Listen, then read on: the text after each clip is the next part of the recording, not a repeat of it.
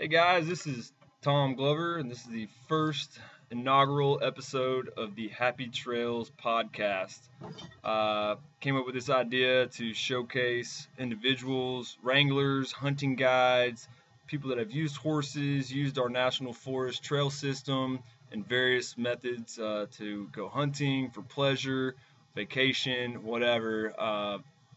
Figured there's a lot of stories out there from those types of people and decided to start a podcast. And what better way to get this thing kicked off than to have our good friend and best buddy, Jonathan Strom, interview me and my hunting partner, Joel Merrick. There he is. We just got back from a week-long Montana backcountry archery, do-it-yourself elk hunt. I'm trying to think if I got all the descriptors there. Anyway, we had a hell of a time. That's where this idea spawned from. And here we are at Jonathan's house, and we're going to flip the script, and he's going to interview us about our recent trip. And so yeah, let's jump right into it. Great. All right. So I guess first question, as I guess the city slicker out of the three, is maybe describe kind of the preparation that went into the hunt. Starting from the type of gear you packed, practicing permits, connecting up with the guide and people in Montana. Kind of go through that process. Maybe take some time to just kind of explain how that all played out.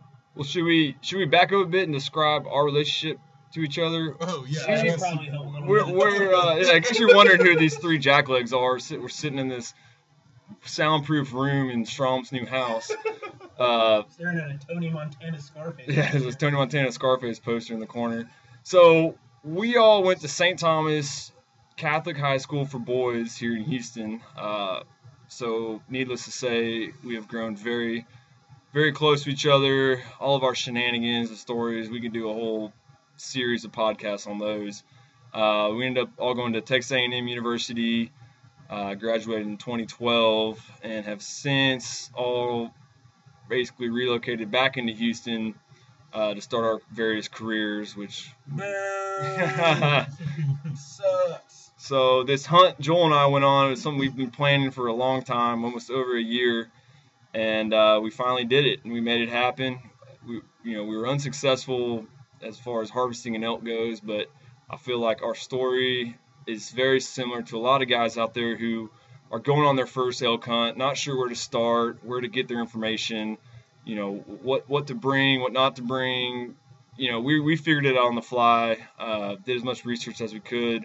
So we thought this would be a great idea to sit down and just kind of go over these things. And, maybe there's someone out there planning on doing this similar type of hunt next year and can use this to their advantage. So anyway, that's just a little background on us. We're best buds. We go way back. So got a lot of inside jokes and shenanigans, but excuse us if there's something you don't understand. We'll try to. Yeah, and I'll be the naive, inexperienced hunter. So what do you mean you'll be? You are. I am. So both of y'all have been hunting for at least my life. pretty much your life. So you both bow hunted, rifle hunted, duck, dove, pretty much any kind of hunting, you've all done it. Well, in Texas, and Texas is different, as y'all probably know, that we hunt over corn feeders, and we get out there early before the sun comes up, and we wait for a big old buck to come out, and then blam, he's dead. We have since moved on from that style of hunting. Not to say we don't do that to acquire meat, but we're always looking for the next big thing, and we've spent our younger years doing that type of hunting, so we couldn't wait to get out of Texas and experience the most hardcore shit I've ever done.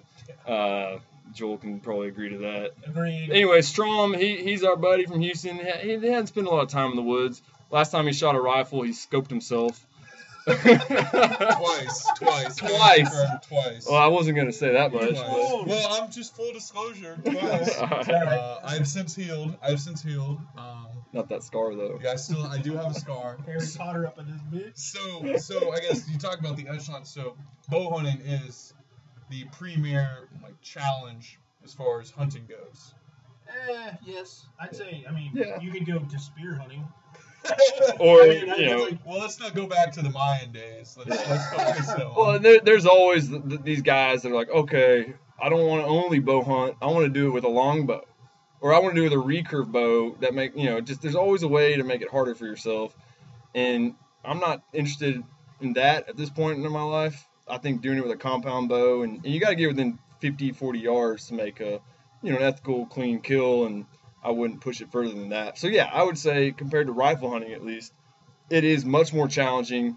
You have to consider your scent, the wind direction, your shot placement, all sorts of things, and the most little mistakes are amplified on a bow because just there's not a lot of room for forgiveness. So, yeah, I would say it's definitely the more challenging way to hunt. And doing it without a guide like we did makes it even harder. So we pretty much were out there hiking around trying to find these things by ourselves. No prior knowledge to this area. Never been there before. Well, that's not true. I went and scouted in July. Yeah, July, end of July. Me and the other guy, my brother-in-law, went on the trip. We went and scouted. It wasn't much of a scouting hunt, or, I guess it wasn't much of a scouting adventure. It was more of, getting familiar with the landscape, finding, game trails. We did find a few game trails. We didn't hike near as much as what we did in, this past into September, but we found a good camping spot. We found a good area. We got familiar with the maps. We kind of did a little dry run type of deal, trailhead wise, and got a good camping gear list. I used the same camping gear list both times, really. And then Tom, he'll be able to expound upon a little bit more of the hunting gear side of things because we geeked out on that pretty good. But that was actually pretty beneficial just because we were a lot more comfortable going back in there, having a really good understanding of the landscape and how tough it was going to be and kind of preparing our minds for it. Yeah, I'll never forget Joel got back from that scouting trip and I couldn't wait to ask him all about it. Like, hey, how was it? Was it cool? Did y'all see a bunch of elk? He goes, no, we didn't see any elk. It's the most rugged, hardest to travel through terrain I've ever seen. This is coming from Joel. We weathered out a thunderstorm. We were hot. We were cold. We got wet. My boots fell apart. It sounded like almost a disaster, but looking back on it, it was definitely beneficial that y'all got all that shit out of the way because I feel like you and Andrew definitely, went back on those experiences and said, hey, look, last time we were here, we went over here and saw a really elky area, stuff like that. So it definitely was beneficial, and I would say at the very least put it into perspective where we were going and what we were dealing with. So on this initial trip with you and Andrew, what were you, I guess, looking for as far as traits or signs that, okay, elk have been passing through here, or I think this might be a good spot, or this might be where elk come to drink, or what kind of telltale signs are saying, hey, this might be a good spot to come back when we're actually hunting? So, mainly what it was looking for game trails, looking for fresh poop, looking for any kind of elk sign, smelling them. We did find a game trail pretty much right above camp. It was only probably 200 feet above camp, maybe not even that much. And, we got pretty stoked about it, and we followed it for a while. We smelt the elk. We knew they were high because it was hot. And, like I said, we didn't cover near as much ground and drainages as we did in our September hunt, but that's kind of the strategy that we almost used for the September hunt. We'd find an elky area and just find a trail and hike in it. It wasn't necessarily a national forest trail because that's what we came in on, but things that were higher, things that were lower than us, or what have you. That's kind of we didn't have a whole lot of expectation in regards to the physical scouting aspect of it, just because I hadn't been camping in probably 4 or 5 years, maybe. Camping like that, where we're backpacking in 12 miles and setting up our own camp in bear country and making sure we have all that stuff set up. I don't think I've ever done that. Yeah. We were talking about that on the trip. Yeah, that's true. I can't remember the last time I went for a hike, except for maybe with my family in Colorado in the summer. We went on a little 4-mile loop. But not an intense. No, everything I've done has been on horseback. And that's almost where I almost gained more confidence doing that pre-pack trip, just because I was new to all that stuff. And Andrew, he was a ranger, did 4 tours in Iraq. So I mean, obviously, I was real comfortable with him, and I was comfortable with myself. But like I said, it just kind of made everything come together whenever we actually got out there and started camping and doing stuff.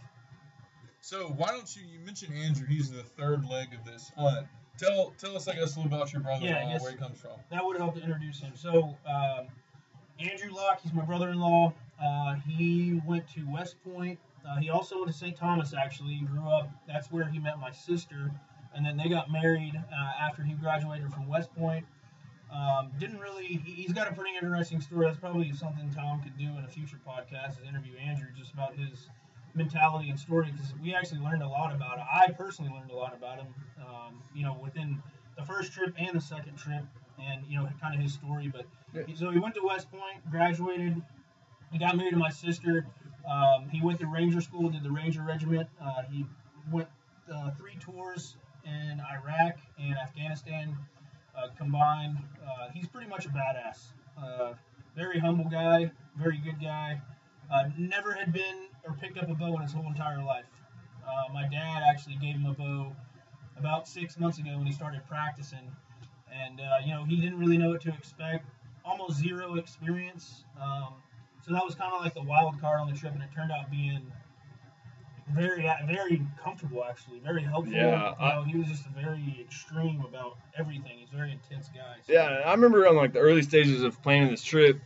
Obviously, Joel and I were going to do it. We're hunting partners for life. Like we grew up bow hunting together. We basically are going to do everything together. And he was like, "Hey, what do you think about Andrew coming with us?" Like, well, that would probably would be awesome, because I've met him a couple times. I've hung out with him here and there.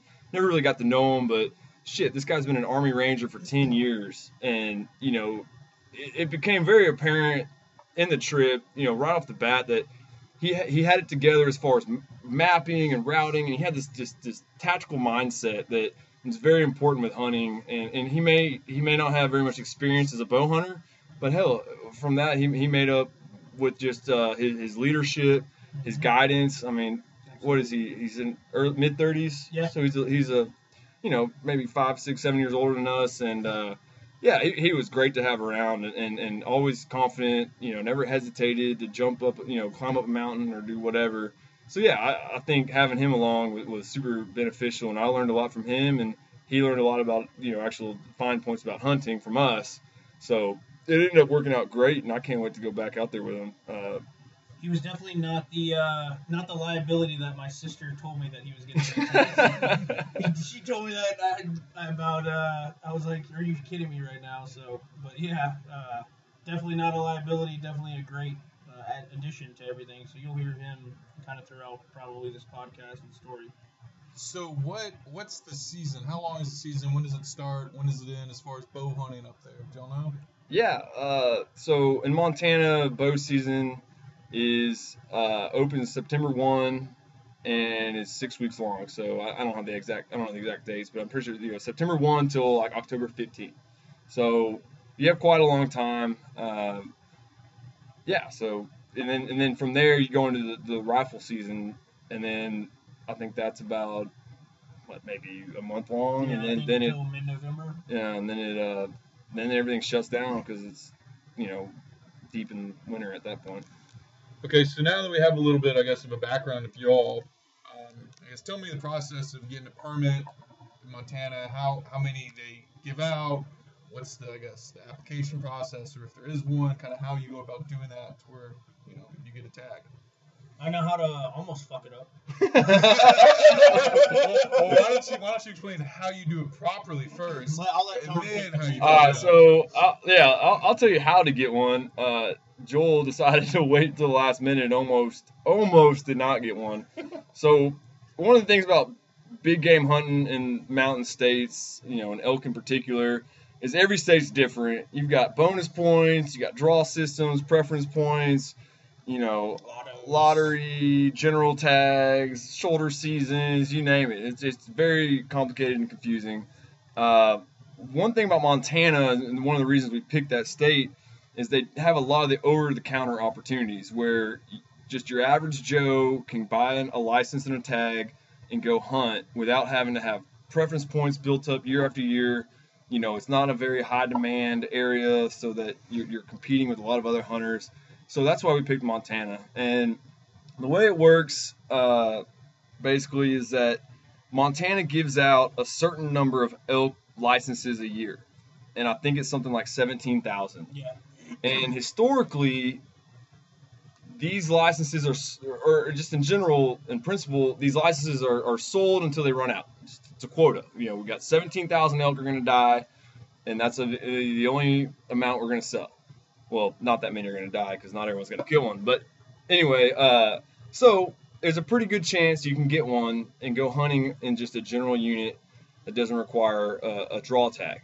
Well, this year, I bought my tag and my plane ticket on the same day because I wasn't going to buy one without the other.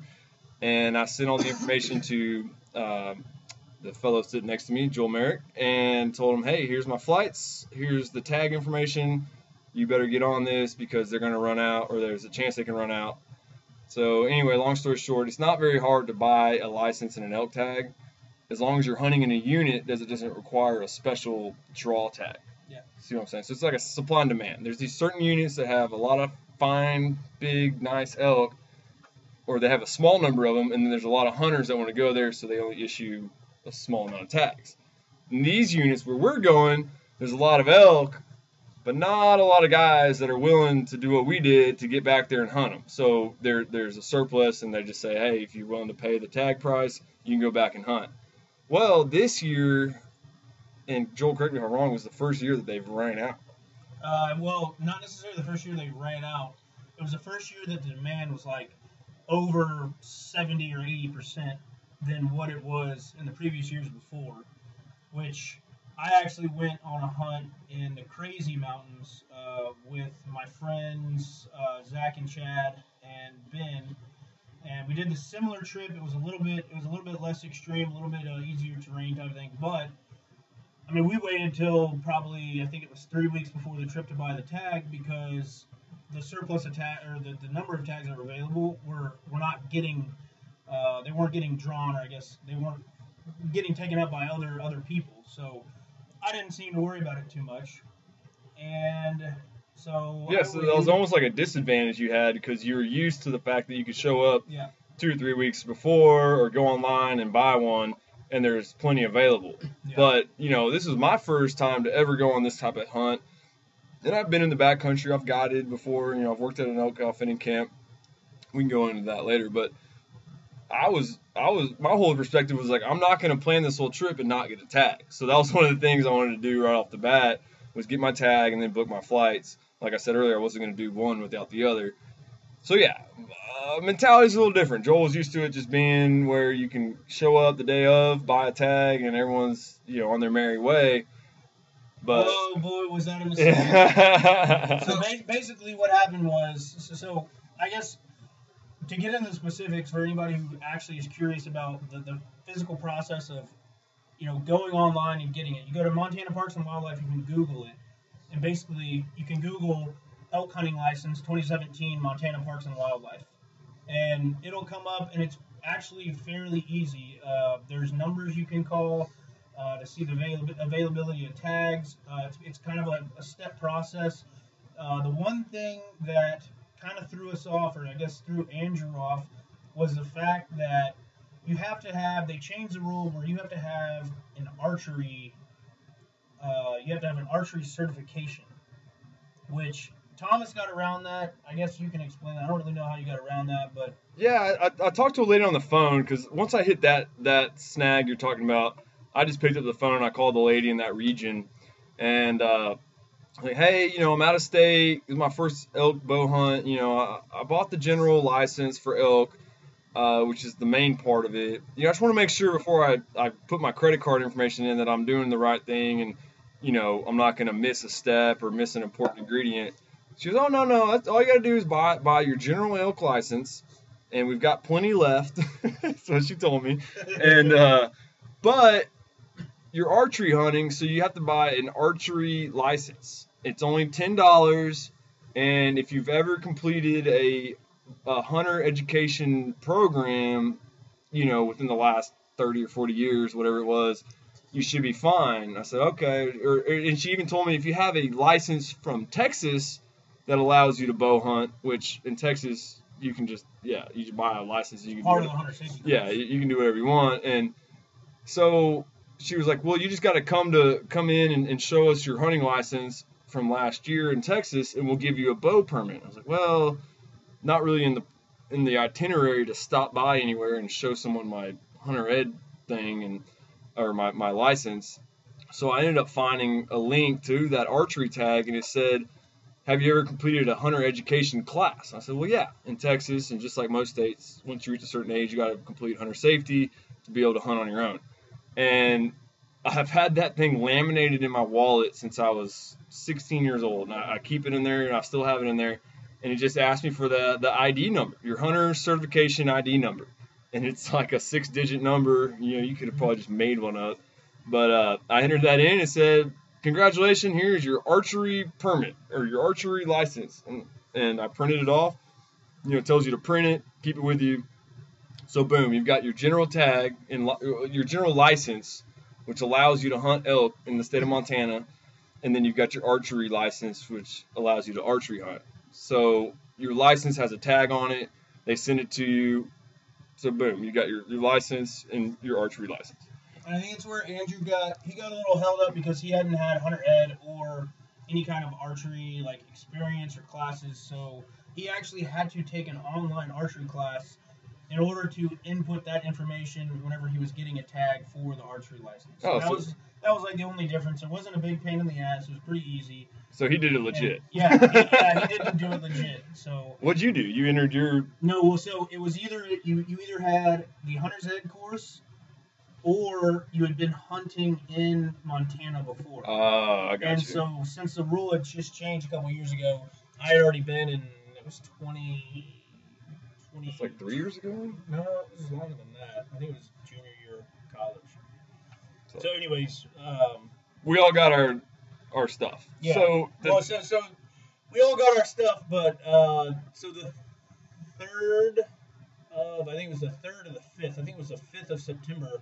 We were leaving on the 8th, and the 5th of September was the last available time that they were going to put new tags. Wait, so back up a step. So Joel and Andrew go online to buy these licenses. I don't think we said this.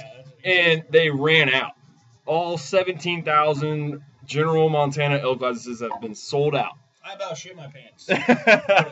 Me too. Well, I was actually excited. I was like, oh shit, I got 3 guys can come help me hunt an elk. I've got the one tag. But anyway, so they didn't get it. They called, like, are you sure y'all are out? Like, yeah, we're out, but we're releasing all the give back tags, all the leftover tags. So if someone got a tag and then something happened where they can't go hunting in this season, they'll give the tag back for a refund. And on that day, I think it was September 5th at 5 a.m., they released them. Do you know how many they released? It was like 100 of them. No, I think so. I called the Friday before. I was sitting at my house drinking beer, and I forgot to call them. And I called them, and they said that they had been given back 52 total. So she told me, she was like, you need to be on that computer at 5 a.m. on September 5th Mountain Time to log in. That's whenever they post everything. She said like 5:03 a.m. or whatever. So me and Andrew were hovered over the computer at freaking 5 o'clock in the morning on September 5th trying to get those licenses. And thank God they were right. I called the lady that day and said, want to make sure that everything is set up for me it's going to pop up. She said, fine. It was easy smeezy, really. I mean, it was great. But lesson learned, if you go to Montana, do an over-the-counter, don't wait to get a tag. Do it. I mean, I think the first opening, whenever they release the tags, is like March. So you can do it from March and all the way until they run out. They run out, yeah. They'll sell them until they're out, and I don't know. I feel like I've listened to so many of these hunting podcasts and on social media. I feel like just bow hunting and the backcountry in general has become more and more popular as information is getting out there, stories are being told, and that's something I hope to do with this podcast is bring those forward and get more people interested in bow hunting, because obviously the more hunters there are, the better the sport is in general, because we got a voice and all that. We can go way deep into that at a later date. But yeah, so bow hunting is becoming more popular. Elk hunting is becoming more popular. get your tags early. Don't wait. So yeah, that's our spiel on that. So So at the end of the day, what was it? 3 days before we were leaving, we all finally had our tags. Yeah, I mean, I was almost anticipating just going on another camping trip. Yeah, I was expecting to have a camera guy, a caller, butler. You know, they're just gonna I mean, be. you could always fish. Yeah, the fish. Yeah, I the would fishing. have fished my ass off. Oh So my there god. you go. All right, so now you got your flights, you got all your proper licenses, permits, tags, everything like that. So now packing. What outside of the bow and your essential clothing, Arrows. arrows, basically what you need to kill. What kind of essential things did you pack, or did you research and said, hey, this is what we need to bring on this hunt? Joel, you've been on a hunt before. Thomas, you have too. But as far as like a pretty intense hunt in Montana, what are some of the things that you brought that you were like, I need this, and stuff that you didn't think you needed, and you were like, man, I'm really glad I brought this? So, I mean, Thomas can definitely take the reins on this, but I looked at it a lot more simple. And if you're a simple guy, so I got, like I said, the camping trip before we had gone. Andrew made a list based on, I guess we kind of both came up with a list, had some feedback, and it pretty much covered everything you needed for the camping aspect of everything. We just needed more of it because we were going to be in the backcountry for 7 days as opposed to 3, and so I have the list. It's saved on my computer. Like, if anybody is listening and wants it, obviously we can give that out. It's pretty simple. Yeah, we can post it. You can post it on the show notes, and I've got a gear list and a food list too, and it's your basic camping stuff: tent, tarp, pot, stove, food, and baby wipes. Well, I guess an important thing to note for our hunting trip is we had the luxury of 4 pack horses. And this is an interesting story and pretty incredible how we got into this. I'm going to give the shortened version. But so we've got a buddy who lives in and out of Bozeman, goes from Texas to Montana. He's got 5 Mustangs that he uses to pack hunts, do pack trips, fishing trips, you name it. He heard we're going to Montana, and we wanted him to come with us. He's one of our best hunting buddies, and we were, we wanted him to come. Fortunately, due to other circumstances, he was unable to. But he volunteered for us to use his horses because while he lives in Texas, he keeps them at our ranch. And he said, Tom, if there's any way I can thank you for taking care of my horses, it'd be to let you use them on this pack trip. So that's not something else that the average guy gets to use as some guy's horses. But to even further our good luck, his friend, who we had not met at the time and had the great fortune of getting to know, who's an awesome guy, great to have around, his buddy Ethan, he went through the wrangling, the dude ranch wrangling, he worked in Argentina for cattle ranches. Like, this guy's been all over the place, and he is just crazy and great to have around. Anyway, so Ethan, he didn't give a shit about elk hunting. He just wanted to come camping. He just graduated college. He's kind of in that free and loose time of his life where he's got no direction, nothing tying him down. So in exchange for him coming with us to go camping and fishing, he just got into a recent addiction with fly fishing. He volunteered to wrangle the horses and pack all of our crap into this camp. So we did have that luxury. I'll admit it's not the most hardcore way of packing into an elk camp, but we'll take it because it saved our ass. Oh, man. So as far as our own personal gear, we each had our pack that we wore on our backs, obviously, and our bows. And then we each had, 2 medium-sized dry bags with sleeping bags, extra food, snacks. I didn't bring any extra clothing. Joel brought a lot of extra clothes. Underwear and socks. I brought 2 pairs of socks. I'm just anal about that because once one pair of socks goes to shit, they're wet or they get burned by the fire because I'm an idiot. And you smell. Yeah, And really, I mean that would probably another big factor of it. So I did bring a pair of underwear and a pair of socks for every day. I mean, it helped a lot. So. And I was like, I skimped on the clothing and I brought extra food because I remember working in Montana, in Wyoming, and just remember always being hungry. And there was never enough food. If you just relied on breakfast, lunch, dinner, you were going to be hungry the whole time. And one of the most important notes I picked up when researching this trip is that you burn 4,000 or 5,000 calories a day. What we're doing, we hiked over 10 miles a day. And if you don't replenish those calories, you're just going to be tired, fatigued, sore. You're never going to recover. You're just going to be kind of foggy.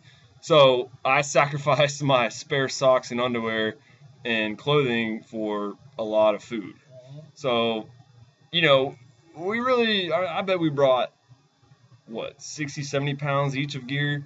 Yeah. So it wasn't a ton. If you had to pack it in on your back, you could do it, and you just get a bigger backpack. We went with a smaller, more of like a day hunting pack, which I got a Burlestock X2, and Joel had the Team Elk, the one that's a little bit bigger than that, and they were perfect. We had just enough room for all of our shit. If we killed something, we'd be able to pack it out. Just important note about us having those horses, but if we had to do it backpack style, we probably could have. It just would have sucked a little more. It'd have been a lot more minimal as well. I mean, we would have had a lot more mountain houses and whatnot, and less clothes and all that kind of stuff. Yeah, I mean, we would have been Thomas, on the hunting gear side of things, he pretty much came up with, or he did a lot of research and actually found a link to a website that pretty much detailed every single little thing that you could possibly think of to take. And like I said, we can post that link on the website and whatnot. But I think it was Brady Miller with GoHunt.com, and I listened to him. I'm pretty sure it was on the Rich Outdoors podcast, and he was talking about this list he made. He's got it broken down by ounces, by dollars per ounce, like all this shit. I'm a spreadsheet junkie, and that definitely made me happy. Yeah. I honestly, I took that list that he said that he had, and I took the list that we had made before, put it together, and it was literally everything and more than what we needed, to be honest. Yeah, and we'll post that up just because it's a great resource. So, licensed, packed, all the gear, get to Montana. So I guess, where'd you fly into? What kind of general area did you hunt? Kind of that process of actually getting to campsite. Yeah. Well, that was probably an overlooked area of our whole trip. We kind of took it for granted. So Ethan, with his trailer full of five Mustang pack horses, and a gas F-250 1.5 cab, rolls up to the Billings, Montana airport. Our flight landed about 10:30 at night, Friday night.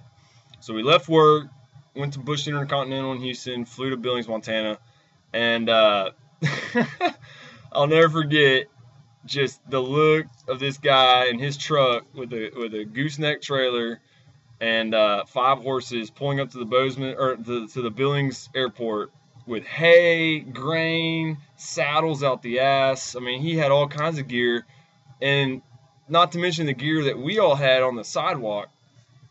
And I looked at him and said, "What, did you pick up another group of hunters on your way here? Like, where are we going to put all our shit?" Well, this dude is salty and handy, and he figured out how to get all of our crap on the back of his truck, used a single lash rope, which is a long rope we use in packing, and literally lashed all of our gear on this big mound in the back of his truck. And I was like, holy shit, there's bows, optics, gear we've been accumulating, all kinds of stuff. So yeah, we made it work, and we all crammed into his truck. He had a nice cold 6-pack of beer. Fabulous beer. We were excited to be there. It took 2.5 hours to get from the Billings, Montana airport to our trailhead. And so we got there about 1:30, 2 o'clock in the middle, in the morning, and tied the horses up, gave them some hay, some grain. We slept on the ground in our sleeping bags. I don't even think I slept because I was so excited. Slept a few hours, and as soon as the sun got up, we got up, packed all our stuff, saddled all the horses, loaded the pack horses, put everything on our backs. And within a matter of 2 hours, we had that place cleaned up, and we were walking into the wilderness.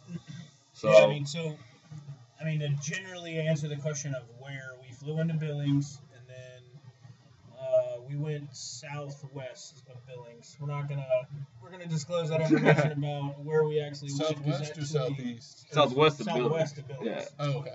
Yeah. So it's in the Gallatin National Forest. Yeah. It's the general area just north of Yellowstone. I guess it's considered the greater Yellowstone ecosystem. So you got grizzly bears, you got wolves, you name it. It's a true wilderness with a capital. Mountain lions. Mountain lions. Yeah. We have a story about that. True wilderness with a W. It means it's designated by the National Forest that this is a wilderness area, and that means no motorized vehicles, no wheeled conveyance, so you can't have a wheelbarrow or anything with a wheel attached to it. It's very limited, so that's something that excited us about doing it the real deal, primitive. You're on your own. No cell service for hours. Cell phones were off or dead by the time we got to the trailhead. And really, probably somebody's thinking, how did you choose this area?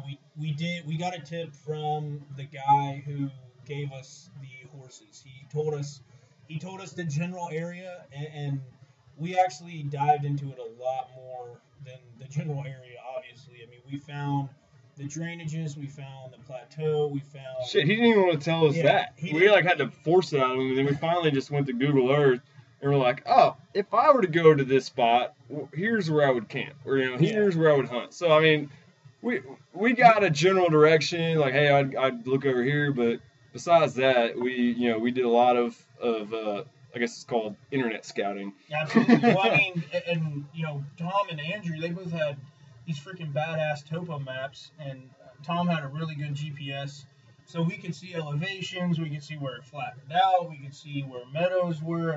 That helped a lot in choosing that area, exactly where we were going to camp, how far there were to certain drainages, certain bowls, certain elevations that we wanted to hike to. So that all kind of played a role in where we went and how we were going to do it. So that's probably something that needs to be touched on, because that's a super critical part of where we went and how we did it. So I guess very briefly, maybe just kind of describe your base camp setup, just kind of how that laid out. Pretty simple, really. It was awesome because Andrew, being an Army Ranger, he has access to the naval base there. He lives in San Diego, and he could go rent a tent, and he rented a tent, I think, for $25 for the entire week, and it was a 4 to 6 man tent.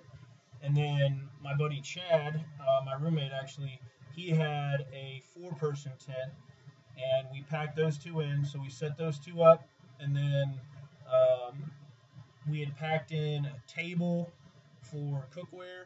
We had a 2-burner grill type of thing. I guess it was a 2-burner Coleman.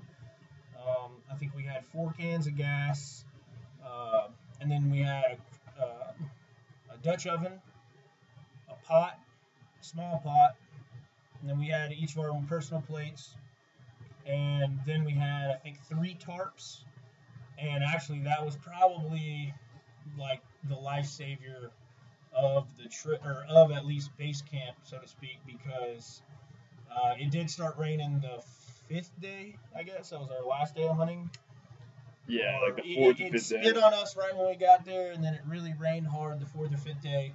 And Ethan, being that he didn't really have anything to do, he put up this giant tarp pretty much over the entire setup that we had. And thank God he did that, because it rained its ass off, and then it freaking snowed the last day. Yeah. And so it was very helpful to have one big tarp to fit over everything. Until then, we pretty much had the tents, and we were camped along a nice little stream that came off the main river, so it was nice, slow-moving water. We'd go jump in there after a long day of hiking and hunting, and basically take an ice bath, which was awesome on the joints. Oh, man. But, we had tarps and all that kind of stuff just to cover stuff during the rain, and yeah, it was quite cozy, and we set it up real quick. Okay, so now I guess take me through a day, walk me through, I guess, wake up, eat, and then kind of take me through you actually going on these trails and calling the elk and doing that whole process. Go for it, Joel. Well, I mean, it was pretty simple in the morning. We wake up, usually it was around 4:30, 4:45 on one of the normal days. I guess the first 3-4 days we did that. And, most of the time we just had a quick breakfast. I had Mountain Houses. Tom fucking had MCT oil and peanut butter and Heather's Choice. Bars, Heather's Choice bars. And, No, they were these dehydrated breakfasts called Heather's Choice backcountry meals. And yeah. Damn, those are good. There's like blueberry, vanilla. Is it similar to astronaut food? Yeah, but pretty much. Yeah. But it's freeze-dried stuff. Yeah, Okay. but instead of putting hot water in them, I would just put hot coffee in them, so you're getting your coffee and you're heating up your breakfast at the same time. Oh, dude! And then I would slurp down I brought these little individual packets of MCT oil. I mean, shit, dude, those are 150 calories in like half an ounce. Like Yeah. that is calories per ounce is key. But anyway, so I Don't take them if you don't want to poop. Yeah. It says it on the warning. Do not drink if you're not used to them. You will spend more time on the toilet. I definitely check that mark. And in the woods, that means on a log. Yeah. Yeah. Anyway, so yeah, we'd eat breakfast. We'd boil a quick pot of coffee, which is key. I would chug a thing of, I had these electrolyte replacement tablets. I'd chug one of those. Yeah, we just basically tried to get all of our breakfast and hydration in. We each chug a couple water bottles. Hydration was key. Yeah. Because once you leave, you never knew like when the next time you'd be able to fill your water bottle back up. Anyway, so yeah, that was our morning. We would predetermine the general area we were going to just based on the map and the GPS. Like, hey, in the morning, let's get up at this time and hike, 2.5 miles to this drainage. It looks like there's some meadows in there, and that's all we knew. We were like exploring this country for the first time, and that's what we did. And as soon as it started getting light, we weren't always at our destination, but we just kind of knew the general area we wanted to get into. We'd call, we'd poke around, we'd go a little bit, we'd call and wait, and shit. The first day we ran across a handful of elk, just kind of taking our time and picking our way down the trail. Calling, we had a couple of bulls respond in the morning, and then they quit responding, so we figured they were bedding down, and for the day, we went and sat a wallow we found. This is on the first day. I was going to say, the first day was different for each of us. Tom, you need to say what happened that first evening, because we got into camp probably around 2:30, 3 o'clock. I was exhausted. I mean, I'm 250. I'm a big boy. My joints needed a rest. I had to take a nap, rehydrate, all that stuff. Tom did get antsy the first day, of course, and I was antsy too, but I kind of wanted to get all my shit ready for tomorrow. Broadheads, arrows, all that kind of stuff. Get my stuff ready to go. So I guess Tom went out in the evening and yeah. So we got there like 2 o'clock, and we kind of wrote that first pack-in day off as like, all right, this is a traveling day. Probably not gonna do any hunting. But shit, we got there at 2, and then it rained for a little bit. We were all in the tents. We took naps. I took a nap. And about 5 o'clock, 6 o'clock, it quit raining, and it turned out to be a very nice evening. And so I just packed, I was getting my gear ready, so I pretty much just like put all my hunting stuff on and looked around, and like I didn't see anybody. They were all still sleeping in their tent. I was like, hey guys, I think I'm gonna go hunting. We got this elk tag and all that stuff. We came all this way. Like, I think I'm just going to go down the trail a little bit and do some bugling.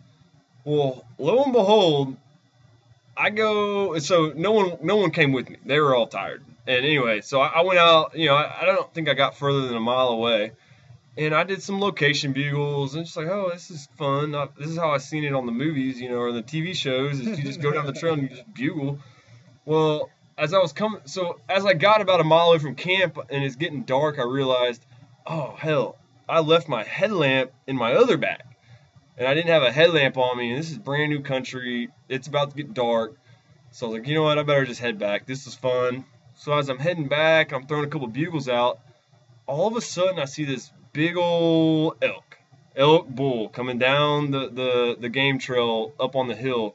He had to be 100 yards away. And I remember seeing this big silver gray body. Like, you know, most elk, they're like a tannish, brownish, yellowish.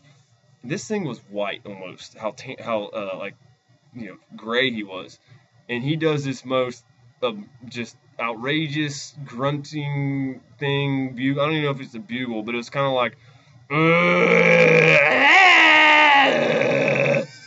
It was like he was an 80-year-old smoker with emphysema getting out of bed to go check to see who lit a flaming bag of shit on his front porch and just. And I was like, oh my God, that is a giant bull. He starts raking a tree, just destroying it with his antlers 100 yards away. And I'm with a bow, obviously, so that's too far.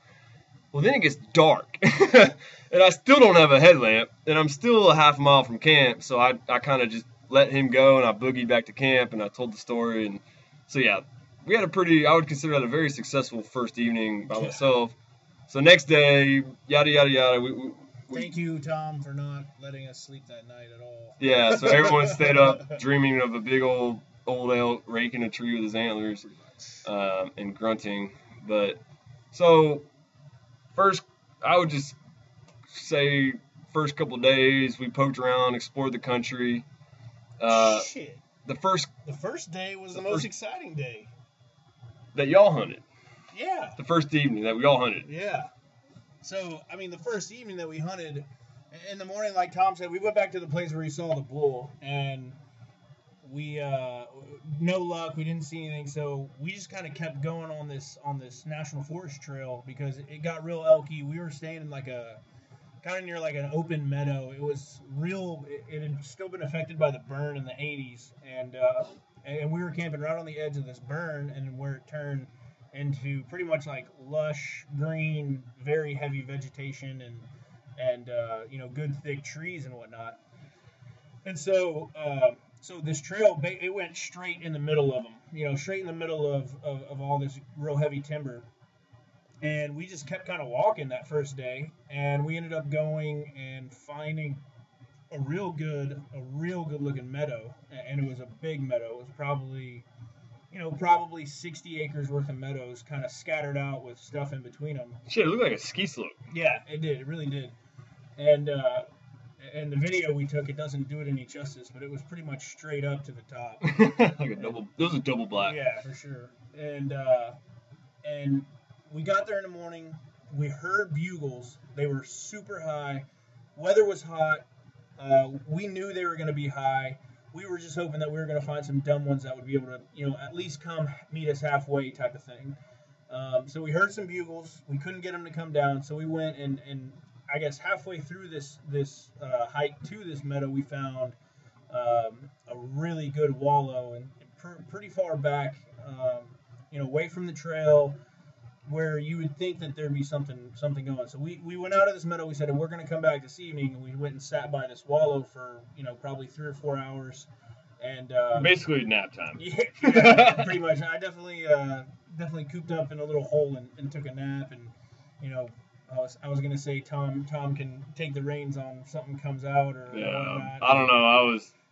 I had a log in front. I was sitting on one log, and I had one in front of me, and I put my head down on it like a kid in high school, falling asleep on his desk. So. But we went. So we sat at the wallow. We didn't see any of the wallow, and we went back to these meadows. Probably a mile away. Yeah, it was probably about a mile away, and it was about 4 o'clock. We had timed it, or actually, it's probably like 4:45. We timed it to where, the sun was going to be going down. It was going to be getting a little cooler because we had probably 35 different theories about what these elk were doing and trying to figure out their patterns and all this shit in the first day. And, and so we were thinking that they may come out, in this, they were going to come out in this meadow in the evening and maybe feed. So we're at the bottom of it. And granted, the morning before, we had hiked pretty much all the way up this thing, because we had heard the elk up there, but we couldn't get them to come out of this heavy timber. So it was a pretty good hike. Anyway, so we're at the bottom of this thing in the evening, and we bugle, or actually we hear bugles first. Tom puts out a location bugle with his Phelps game call, and it sounds freaking badass as shit, way better than my bugles. And we get one of them to respond, and it sounds like he's getting closer. So we're kind of shitting our pants because it's the first day. We're hearing elk. We're fucking bugling back, and I mean, we were stoked out of our minds. Because, oh my god! That's rare to find something like that. Your first day in the middle of the backcountry, you don't know where the hell you are. You have no guide telling us where they are. You're just kind of like going on a whim. Well, anyways, so long story short, this bull ends up sounds like it's getting closer to us, staying at the same elevation, but it's coming closer to us, as a crow flies. So I look at Tom, he looks at me, I look at Andrew, and we haul ass up this mountain. I don't think I've ever gone up that mountain, or gone up a mountain in general, quicker than I've ever done that before. And because he just kept getting closer and closer and closer. And well, we thought about going up it earlier that morning. Yeah, well, and we went like halfway up, and it took us an hour, and we were sweating, exhausted. We were like, screw this, let's go back to the bottom and wait on this wall. But anyway, my point is, when we heard that bugle, we did that shit in like 5 minutes. Yeah, we ran up that thing. It was, I mean, if you want to see a big fat dude fucking running up a mountain as quickly as I did, you could have seen that, because it was adrenaline rush to the max. It was pretty badass. And so I have seen you run, but it's usually for food. Yeah. So we actually get in position, and actually Tom was doing bugles and I was cow calling, because we were thinking we were kind of simulating maybe a cow halfway coming into heat type of thing. We had listened to a bunch of podcasts and stuff about calling, done some research on calling, and we were trying to put it all together this first freaking day, and it actually worked. To be honest with you, we set up at the top of this meadow in a little pocket. Me and Tom were probably 40 yards away from each other, and then Andrew had gone probably another 60 yards, a little bit further away, and then up just a hair. He was like on the upside of these trees. So we had a big group of trees. I could see Joel, and we could see an opening, so that if the elk came that way, either one of us would have had a shot. Right. But then Andrew, we couldn't see, was like maybe 20, 30 yards away on the other side of a big grove of trees. So, anyway, go on. So I mean, this bull is getting a hell of a lot closer. I mean, it sounds like he's right next to us. Just we think he's a big bull too, because it sounds like super aggressive. He's really, really active, grunting, chuckling at us. Every time we call, he's calling back. He'd interrupt my bugle just to bugle back. It was unreal. Yeah. And I've heard stories, I've seen videos of that, but until you experience that, oh my, my adrenaline's kicking just thinking about it. Yeah, and honestly, like, I feel like that just calling that moment and hearing him and being that close to something, I mean, that made the trip for me right off the bat. I mean, obviously killing an elk and all that stuff is great, but hearing that is unbelievable for somebody who doesn't hear it every day, or these guys who go every single year and all that stuff. So anyways, this bull comes he was probably 100 yards up the mountain from Thomas and I, and little did we know, he comes about 30 yards from Andrew, and Andrew's, as he described it, he's hiding behind this little tiny freaking pine tree, hardly even covered, and he walks 30 yards, but he never stops walking. And he kind of comes around Andrew and then gets downwind of us. And I think we were a little too aggressive on the call. And I think that, I did some raking, because we thought this was a big bull coming in hot. We thought he was going to just blast us. He's going to come right in our wheelhouse.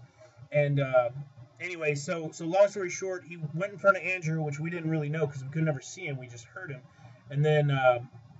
And then we had caught his ass in going across the meadow. I think he just kind of lost interest. This was probably, 15, 20 minutes worth of calling back and forth. Oh, no, it was like 5, dude. Yeah, I guess that's true. It was like 5 minutes. Yeah, and it was just... And so, like I said, we had caught his we caught his ass in. Andrew came down. You know, we kind of went towards him a little bit, and you know, we're hoping that we were gonna make him turn.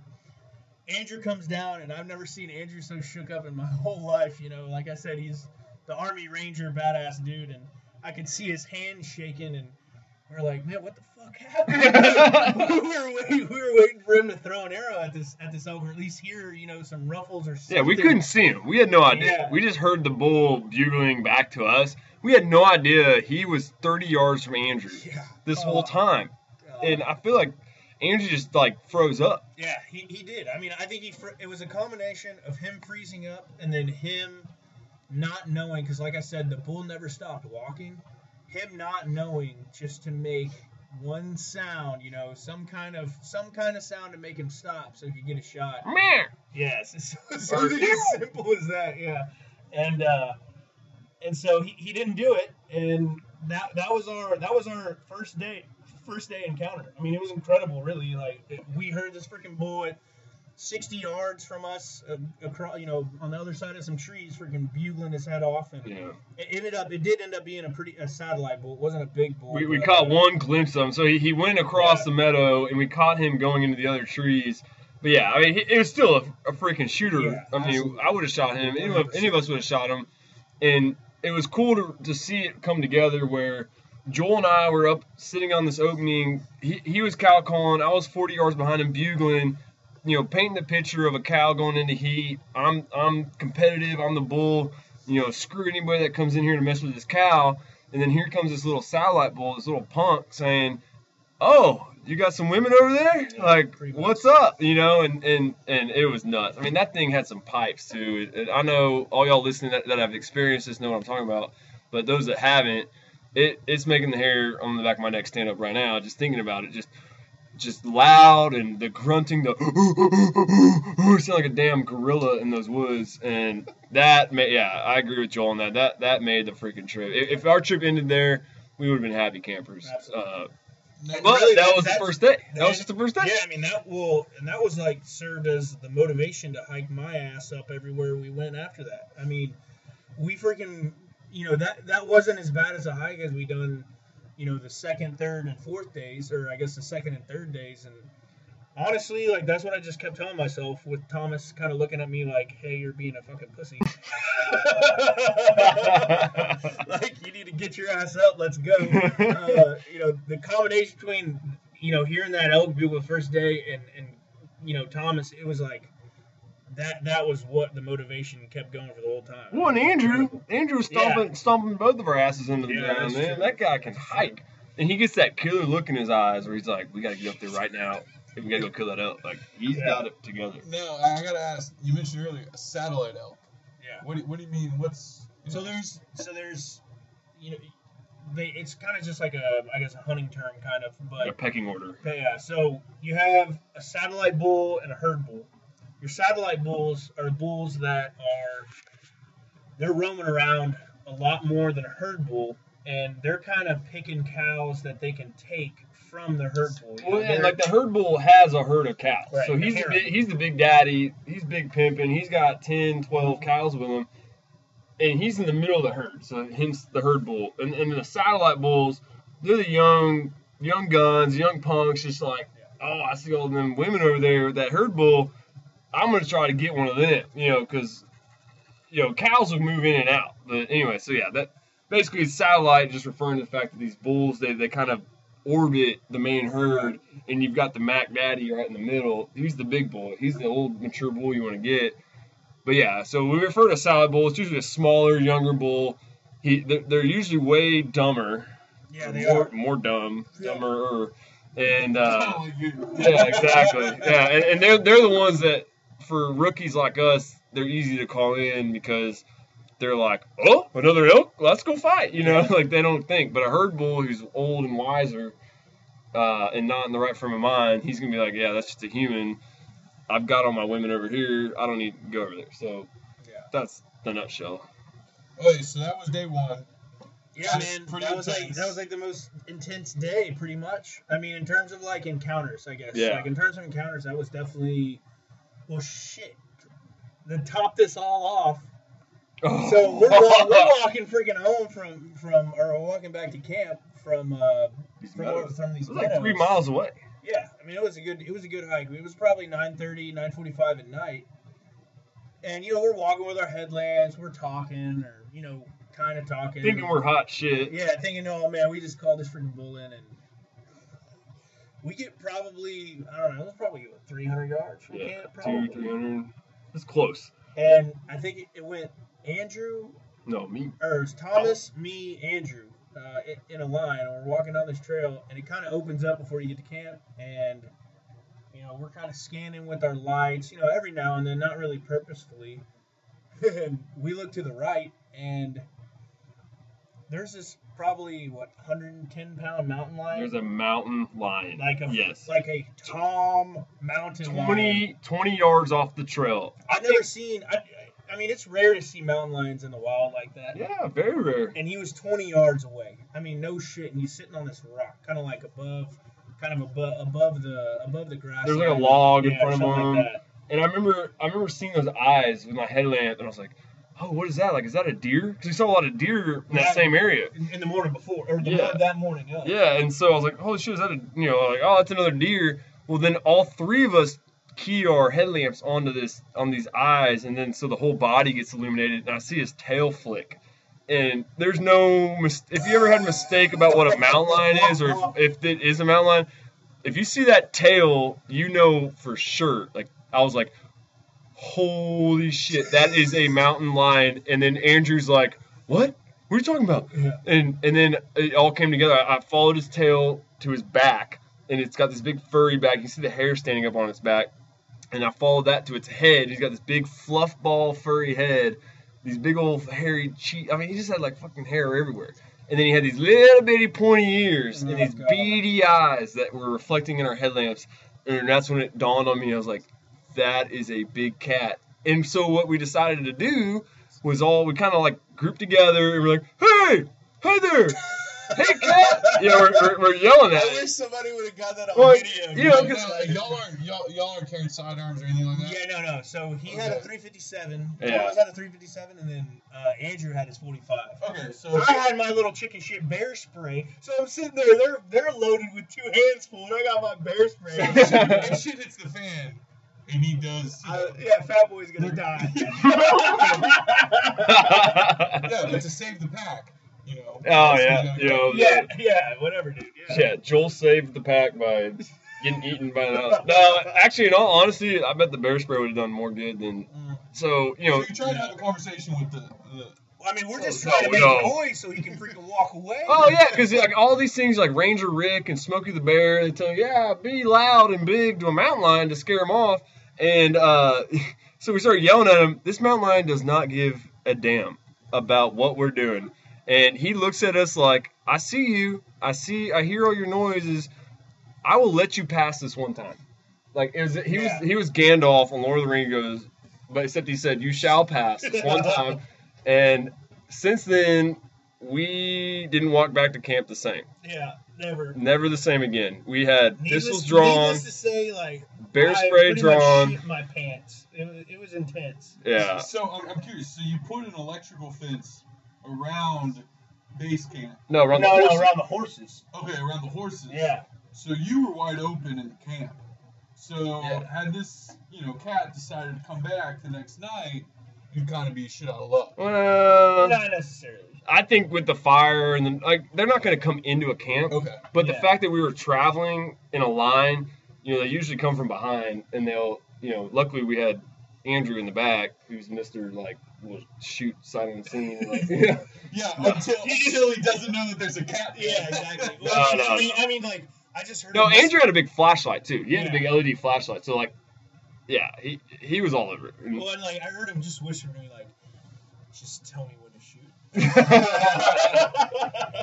Now I'm curious. So let's say you do shoot the cat.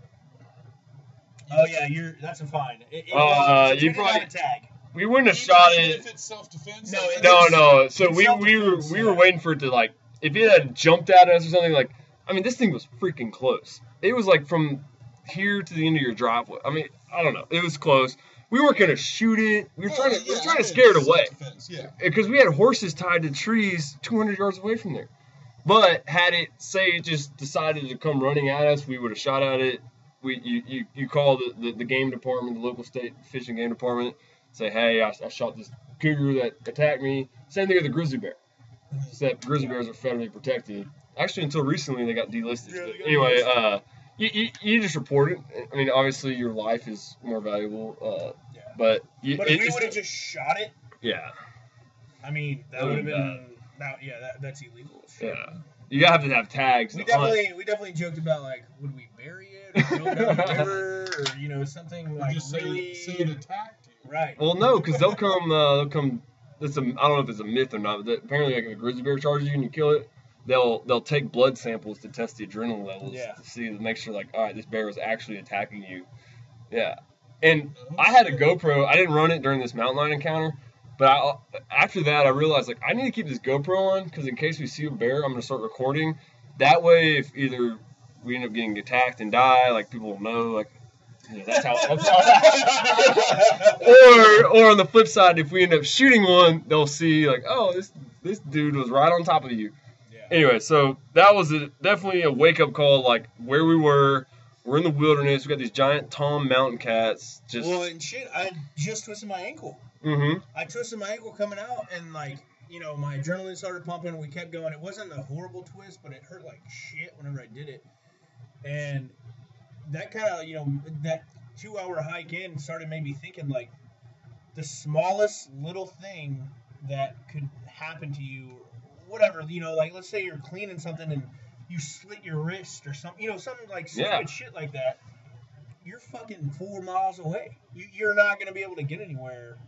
Well, no, you're 4 miles away from camp. I mean, 4 hours. 4 hours away. That's what I meant. 4 hours You're away. 10 miles from the trailhead, and then you're another hour from cell phone service. Yeah. So, I mean, that was something that, like, kind of dawned on me when I twisted my ankle. Like, man, I could have been really screwed if I would have broken my ankle. That would have been a nightmare. So, that's just something to always, that I always kept in the back of my mind. Not to make me more scared of being out there, but more aware of, like, being careful with shit. Just cautious. Generally cautious. Yeah. And you don't have, like, duct tape or anything, just tape up your ankle. Oh, I did have duct tape. Oh, well. But I mean, still, like, if I would have broken it, you're not just gonna tape up and be okay. Like, you're still Duct tape will fix it. It'll fix anything. Yeah. All right, so that was That was day one. And I mean, that literally was probably the most exciting day. Yeah, like, that it was. That was the most exciting day for me, at least. I mean, the next So- days were just like, we just hiked our asses. And it was hot.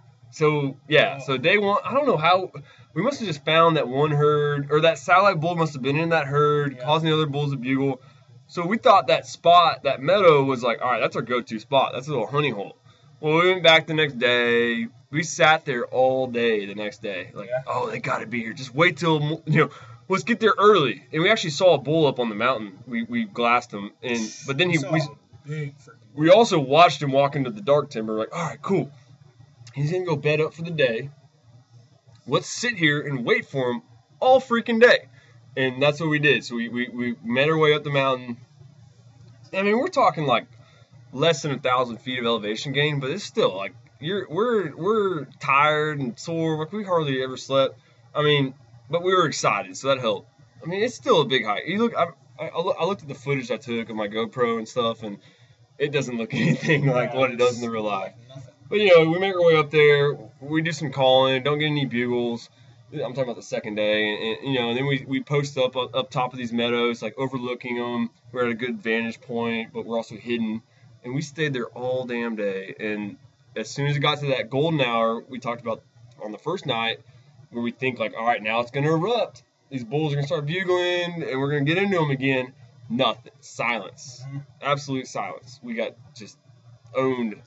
Elk 1, us 0, Oh, yeah, big time.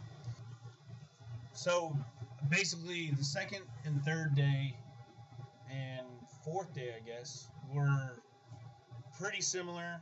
We were hiking our asses off, exploring a ton of new country, found a bunch of new elk, sign. We didn't really hear a whole lot of bugling. And this was the time whenever our theories were just going crazy, and I think what we kind of settled on was a lot of those bulls and a lot of the herd, cows and whatnot were traveling at night and, feeding during night and then going and bedding during the day just because it was so hot. And well, we saw footprints on the main trail. Yeah.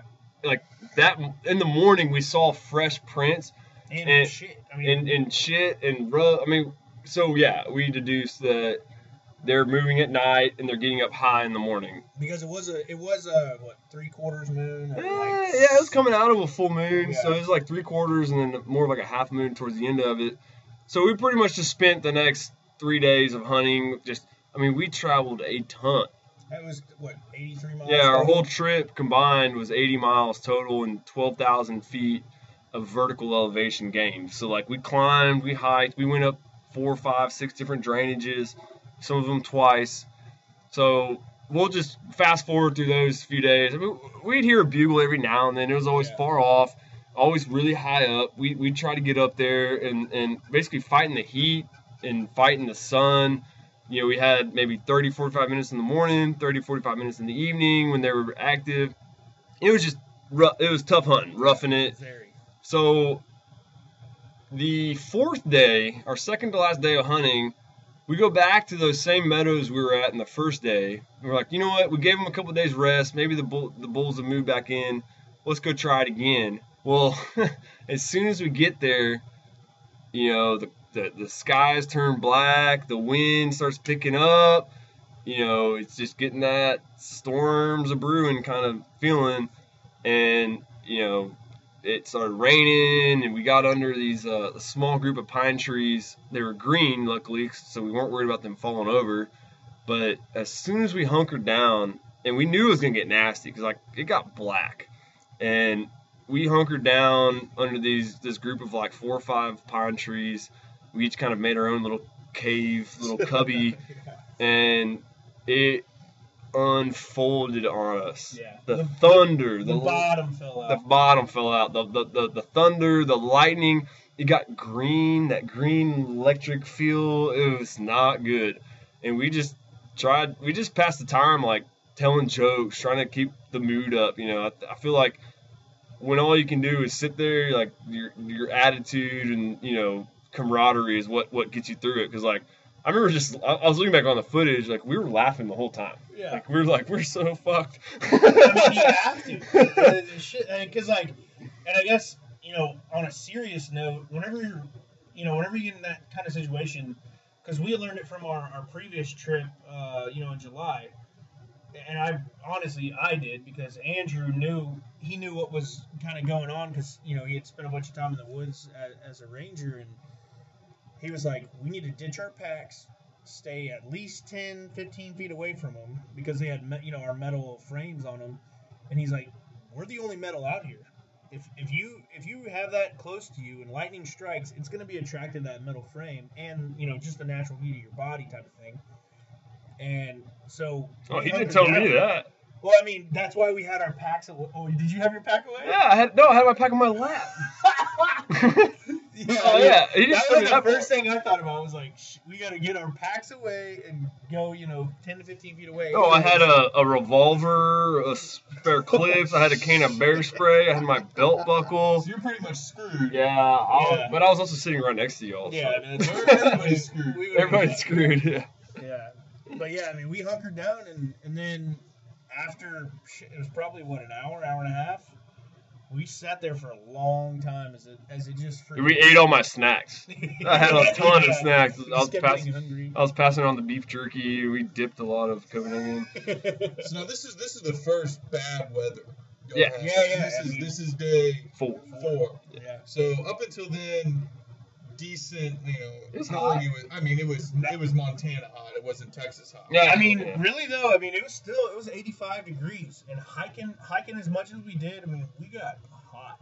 We had to drink at least packing a ton. 5 to 7 liters of water a day. Yeah. It was at least that. It was a lot. Yeah, and I had my pack came with a 3-liter hydration bladder, aka a camel pack, and so I would fill that up twice a day.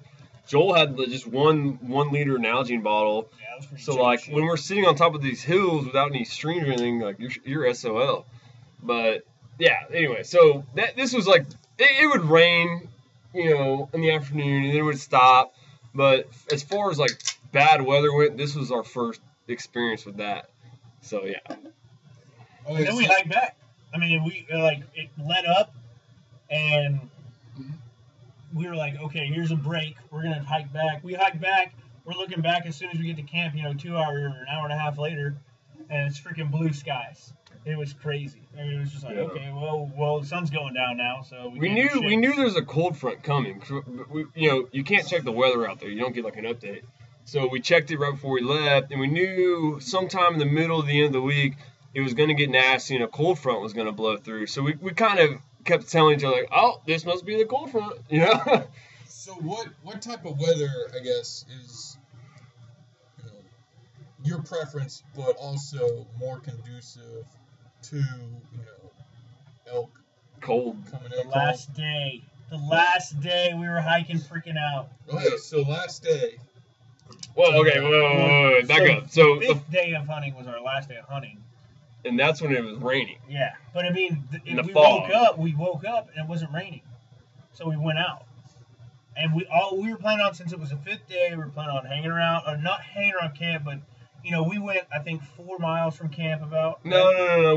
We went like 2.5 miles 2.5. Okay. towards the trailhead. So like country we haven't hunted yet, but we knew at the end of the day we're going to work our way back to camp because you don't want to go like marching off way away from camp, away from the trailhead, because if you kill something, you're not going to be able to pack it out in time to pack out your camp. So we went towards the trailhead for the first half of the day, and then about noon, the middle of the day, that's when it got shitty. And I have a video of Joel, I'm going to put it in our video, of him saying, well, it's raining, and I forgot my rain jacket. We just straight up forgot it. We're like freaking, an hour and a half out. Yeah. Least shocking.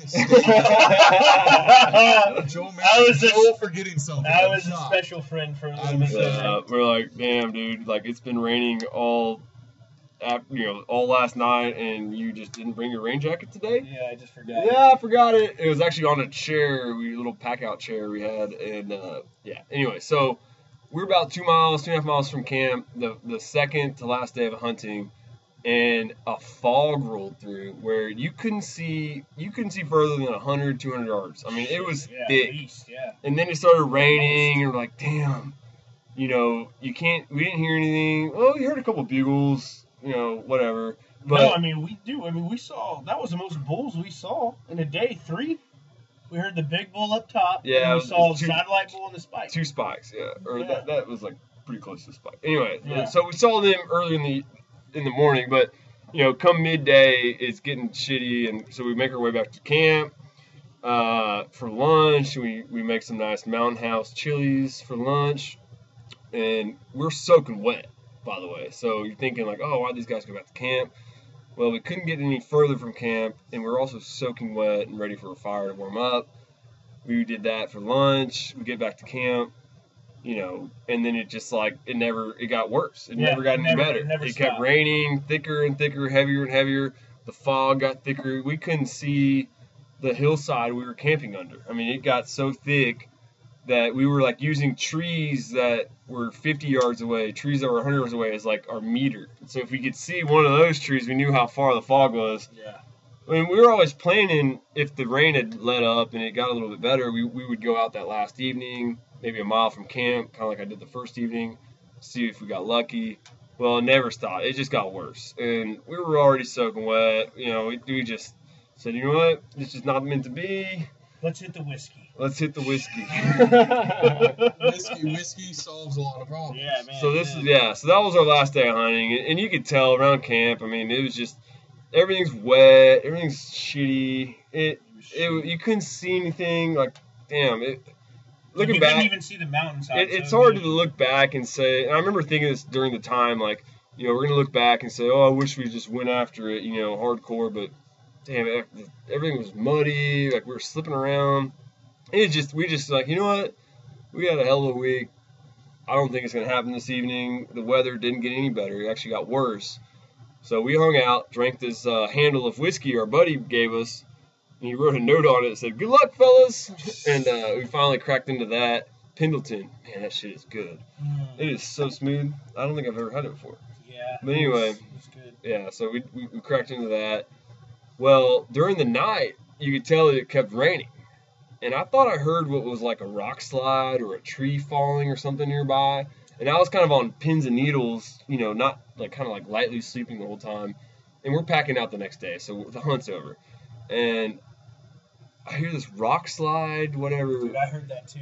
It was loud, just. I thought the horses were like it sounded like a stampede of horses running away and hitting a bunch of rocks. Mm-hmm. And so like that night it got like quiet, like it was the rain kind of fizzled out, and it was like I Very woke still. up and I was like it's not raining anymore. And then we heard this freaking rock slide and horses, and it was just like a weird night. It was So we're all kind of weirded out. I don't think any of us slept very well. No, hell no. And I remember Andrew was the first one to get up on our pack out day. So this is our last day on Friday. And he goes, "Holy shit, guys." And I thought he was about to like find a dead horse or find a tree that broke and collapsed something. Or I thought, you know, a bear came into camp and ate all of our shit. No, he goes, "It is covered in snow. It is snowing." And we're like, "What?" So we all jump out of our sleeping bags, get out of the tent. Well, our tarp had collapsed. So this big monstrous tarp tent that Ethan had built over all of our tents, that was the rock slide noise. This freaking that thing. sounds more reasonable. Yeah, right. Oh yeah, and we thought this was like 100 yards away. No, this was right on top of us. This tarp collapsed and got all this snow accumulated on top of it. I had to like use most of my strength just to push my way out of the tent and push the tarp up as the snow is like sloughing off of it on the other side. And I was like, holy shit, there's feet of snow on top of us. I mean, it was a few inches, but yeah. And It felt like a foot. It was like a 95 degrees weather the whole fucking it was a winter wonderland, like the Nutcracker, whatever. Like it was hot, 90. We're worried about dehydration and heat stroke. Within 2 days, it is below freezing and snowing on everything. And we said, well, I guess the bulls are gonna go crazy now. Oh my god. And we're like, well, it's also gonna suck to pack up everything in the snow and the wet and the cold. And we weren't prepared for like a cold winter hunt. So you didn't have, cold attire or... We had like, if you got into the 40s or the 50s, we had like a sweater, I had a vest. So nothing like, I'm going to go hunting for a few days Not like- in the snow. No, not like thick. Hell no. I had like an Under Armour base layer, and then like a long sleeve shirt and a vest and a hoodie. It was like, so like, we got warm, like it was fun. It But actually, it actually was like pretty comfortable walking out because obviously you're working with pretty good sweat walking out. So we packed everything out. It was actually freaking badass because we were just like in the snow and it was just cool. I mean, it was cool. It was like living in Houston once every 10 years you get like a snow day, and it's like that was like that, and everything's covered in it. Yeah, but we hiked out and like everything was going good until we get like a mile from the trailhead, and we see the horses are pretty far ahead of us, and we hadn't seen them in a while. We kind of come over this hill. I'm about to croak and die and fall off the hill myself. My freaking hip is giving me shit, and they're ahead of me, but we see the horses stopped, and we don't see Ethan. And then we look, we're like, where the hell did Ethan go? We see him at the freaking bottom of the hill. We're like, oh shit, that's not good. And we see a horse at the bottom of the hill. We started like 150 feet. Like, it's not a small hill. No, I mean it is. I say hill. I mean it was a freaking mountain. Yeah. Like it was probably like 80% of the way down to the river. Well, I'll never forget like I guess whatever past experience I had with dude ranches and packing horses in the mountains. I remember seeing those 4 horses on the trail, and my first thought was, well, we have 5 horses. And my second thought was, I don't see Ethan. So instantly I knew, because like when shit goes bad with horses in the backcountry, like it goes bad fast.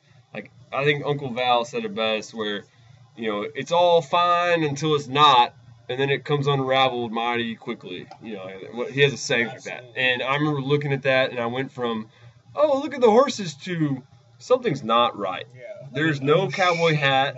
There's nobody on top of one of those horses, and there's only 4 of them. So yeah, going back to Joel's story, like we look down, and 100, 150 feet down this mountain is Ethan with his horse completely unpacked, this pack horse. And he's starting to repack it, and he yells up at us, and says, "Hey, Dinosaur," which is what one of the horses is named. "Dinosaur is loose up on the trail." Him and Ford rolled down the hill. They fell off the trail. It's bad. Go catch Dinosaur. And so I'm in the front of the line, and I took all my pack, my bow, I took everything off, because these trails, there's not like a lot of room to pass horses on, so I had to like climb up the trail and go back down on the other side of the horses. And I caught Dinosaur, and I noticed his 2 panniers, which are the cargo bags that you use to pack onto these pack saddles. They had come unhitched from the pack saddle. So essentially these panniers are like big canvas bags, and they have these 2 leather loops that hook around these metal hooks, basically. Like they look like a boat cleat, like something you tie your boat to. So anyway, those are both falling off, and all they're being held on by is this one lash rope, which you use to kind of tie everything together. So they're just dangling. So I had to unlash them, take the lash rope off, put the panniers back on the deckers of the pack saddle, and redo that. And this whole time, Ethan had to flip. So the horse Ethan's messing with down on the bottom of the mountain, the saddle and the pack and everything went underneath him. It completely slipped and went underneath the horse. So Ethan had to undo everything: the saddle, the panniers, the mani, the lash rope, all that stuff. So we spent a good hour and a half getting these horses back into shape. And I'll never forget Ethan walking that horse up the hill and putting the string back together, and said, "Well, glad I didn't have to shoot one of them." It's like, what a great day. Yeah. And I walked back. I was in front. So at this point, I'm in the front of the horse string, and I'm talking to Ethan. I was like, "Damn, dude, that could have been a lot worse." And he's like, "Yeah, man." Shit. I went down there, and I had my pistol in my hand. I was ready to shoot those 2 horses. He just thought that they had broken their legs, and like, what else can you do? Can't do anything. Yeah.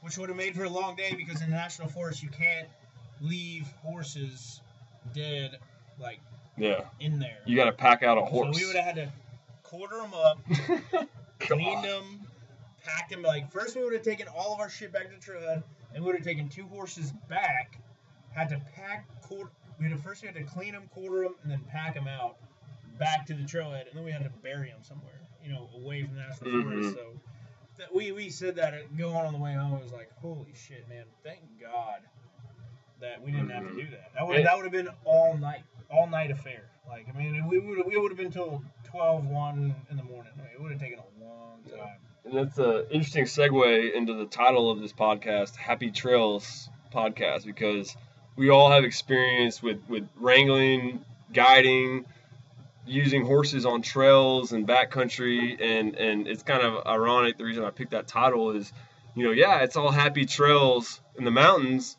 until it's not, and then it gets very, very bad, and things turn south quickly. Then you're fucked. Basically, that should be our motto. Yeah. So it's good until you're fucked. So packing was great. We packed in just fine. Hunting was great. Hunted just fine.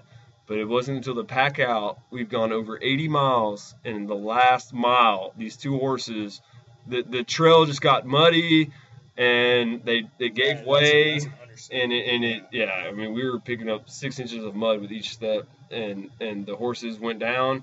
Luckily, by the grace of God or whoever, they survived, and they were uninjured. They were perfectly fine.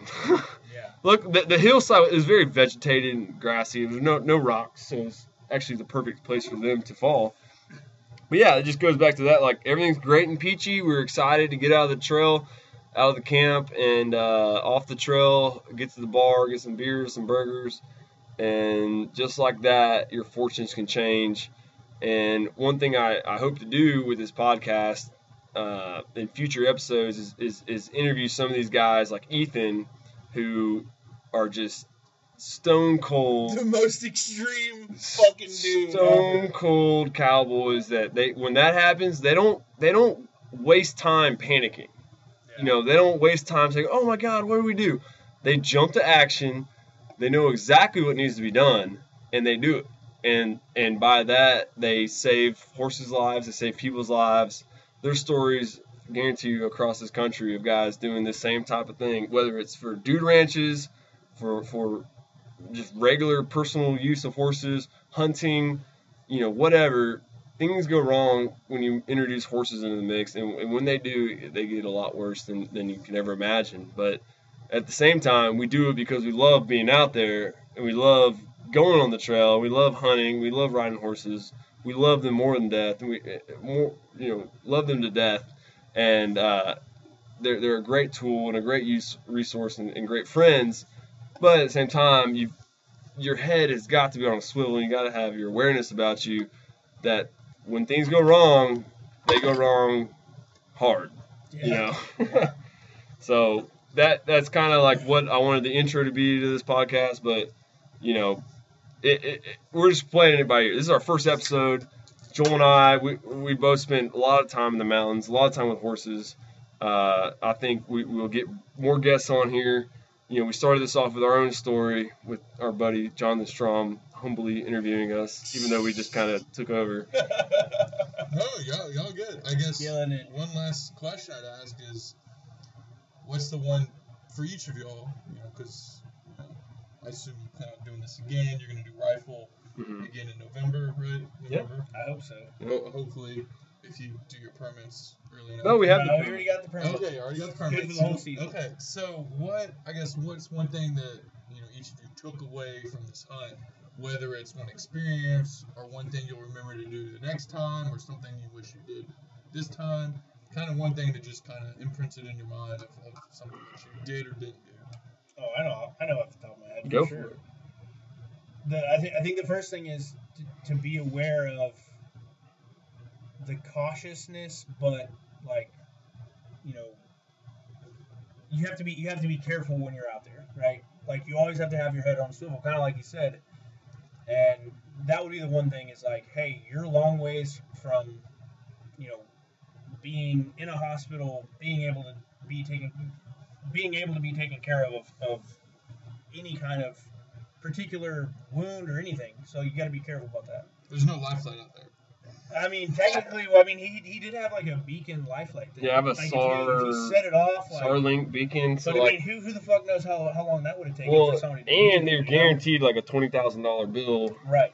So I mean that It's like if you broke your leg, you see the bone sticking out, and Right. you're dying, and there's a grizzly bear coming up, you Right. push that damn button. So that would probably be, I'd say that'd probably be the second thing. The first thing is kind of, I guess counterintuitive, but like, you have to have a mentality to go balls to the wall.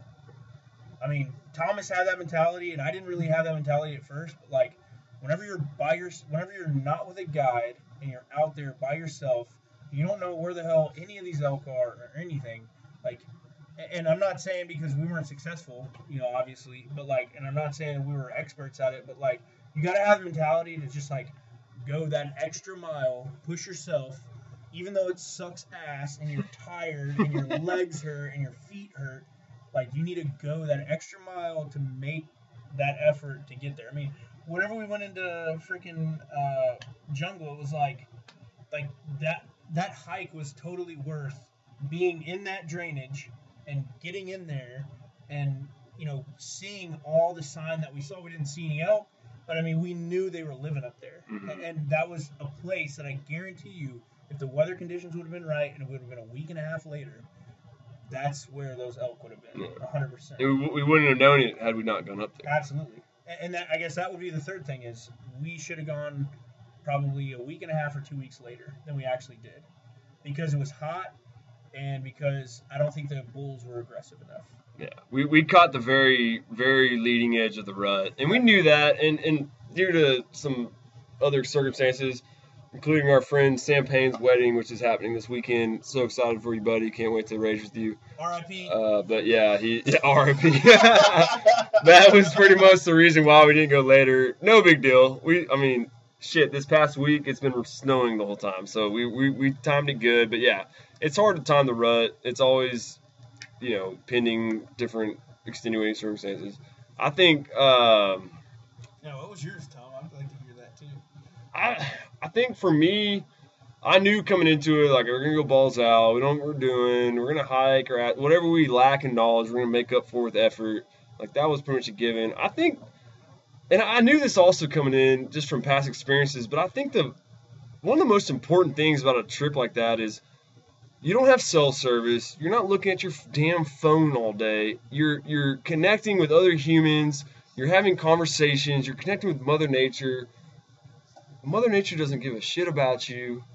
That's a very important lesson.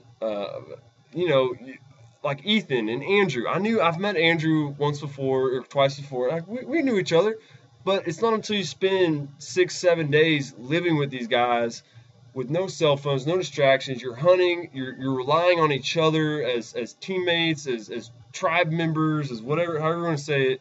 Like, you're relying on each other to make it happen.